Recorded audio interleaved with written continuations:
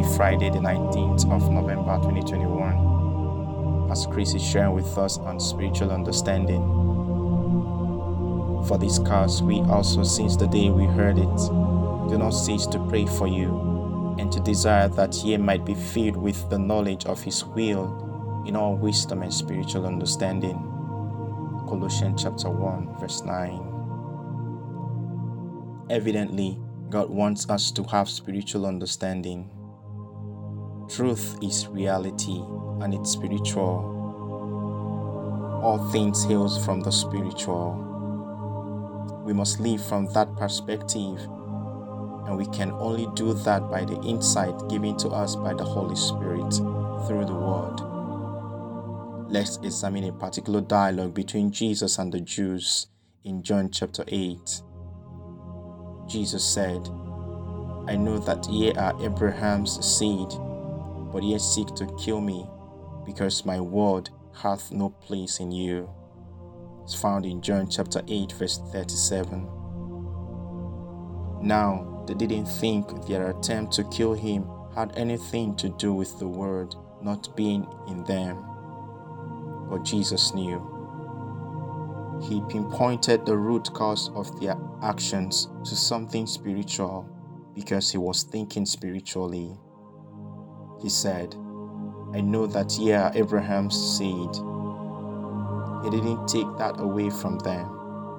But in a seemingly self-contradictory statement, he said, if ye were Abraham's children, you would do the works of Abraham. It's found in John chapter 8, verse 39.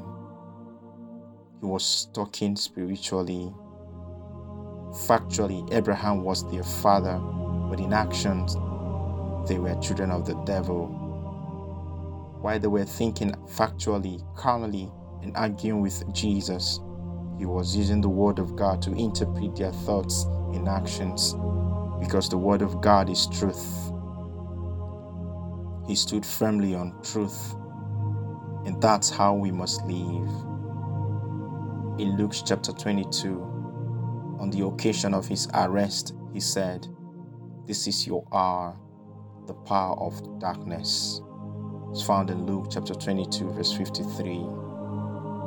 Everybody else looked at the arrest from the natural, factual point of view, but Jesus interpreted it spiritually. He said the power of darkness was behind it. It's like the crisis going on in the world today, which started in 2020. Many are being deceived because they don't know the truth. They are not seeing from the spiritual perspective. Rather, they are following the carnal dictates of men. Through the knowledge of the Word, we can easily recognize the work of God and distinguish it from Satan's work. Remember the word of Jesus in John chapter 16, verse 2. They shall put you out of the synagogues. Yea, the time cometh that whosoever killeth you will think that he doeth God's service. He made it clear that some would think that when they kill God's people, they are rendering him service. They would have wrong interpretations and judgment because they judge after the flesh. His word has no place in them. We who are born of the Spirit of God must feed on the Word continually. The Holy Spirit, through the Word, gives us spiritual insight and understanding in all things. Our prayers. Dear Father, thank you for giving me the ability to live in and by the truth. In all circumstances, I have peace and rest, peace with prosperity, health, strength, and joy, because my mind is stayed on the truth of your word always. In Jesus' name, Amen.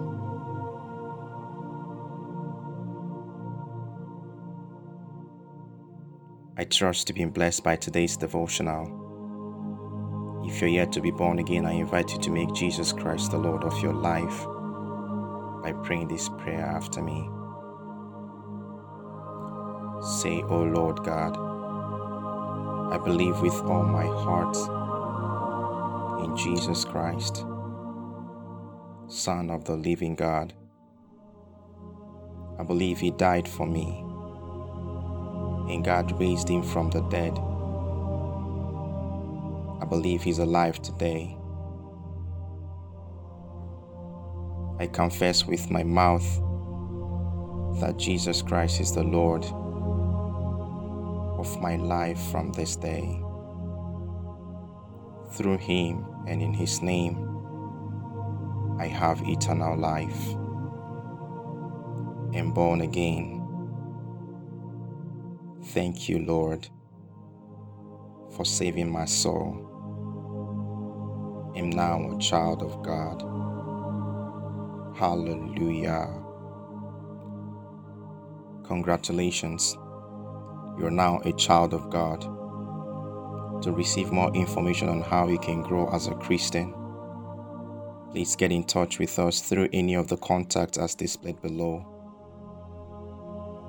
Visit www.rhapsodyofrealities.org or send me a mail at therhapsodyevangelist@gmail.com so I can send you a free copy of Now That You Are Born Again.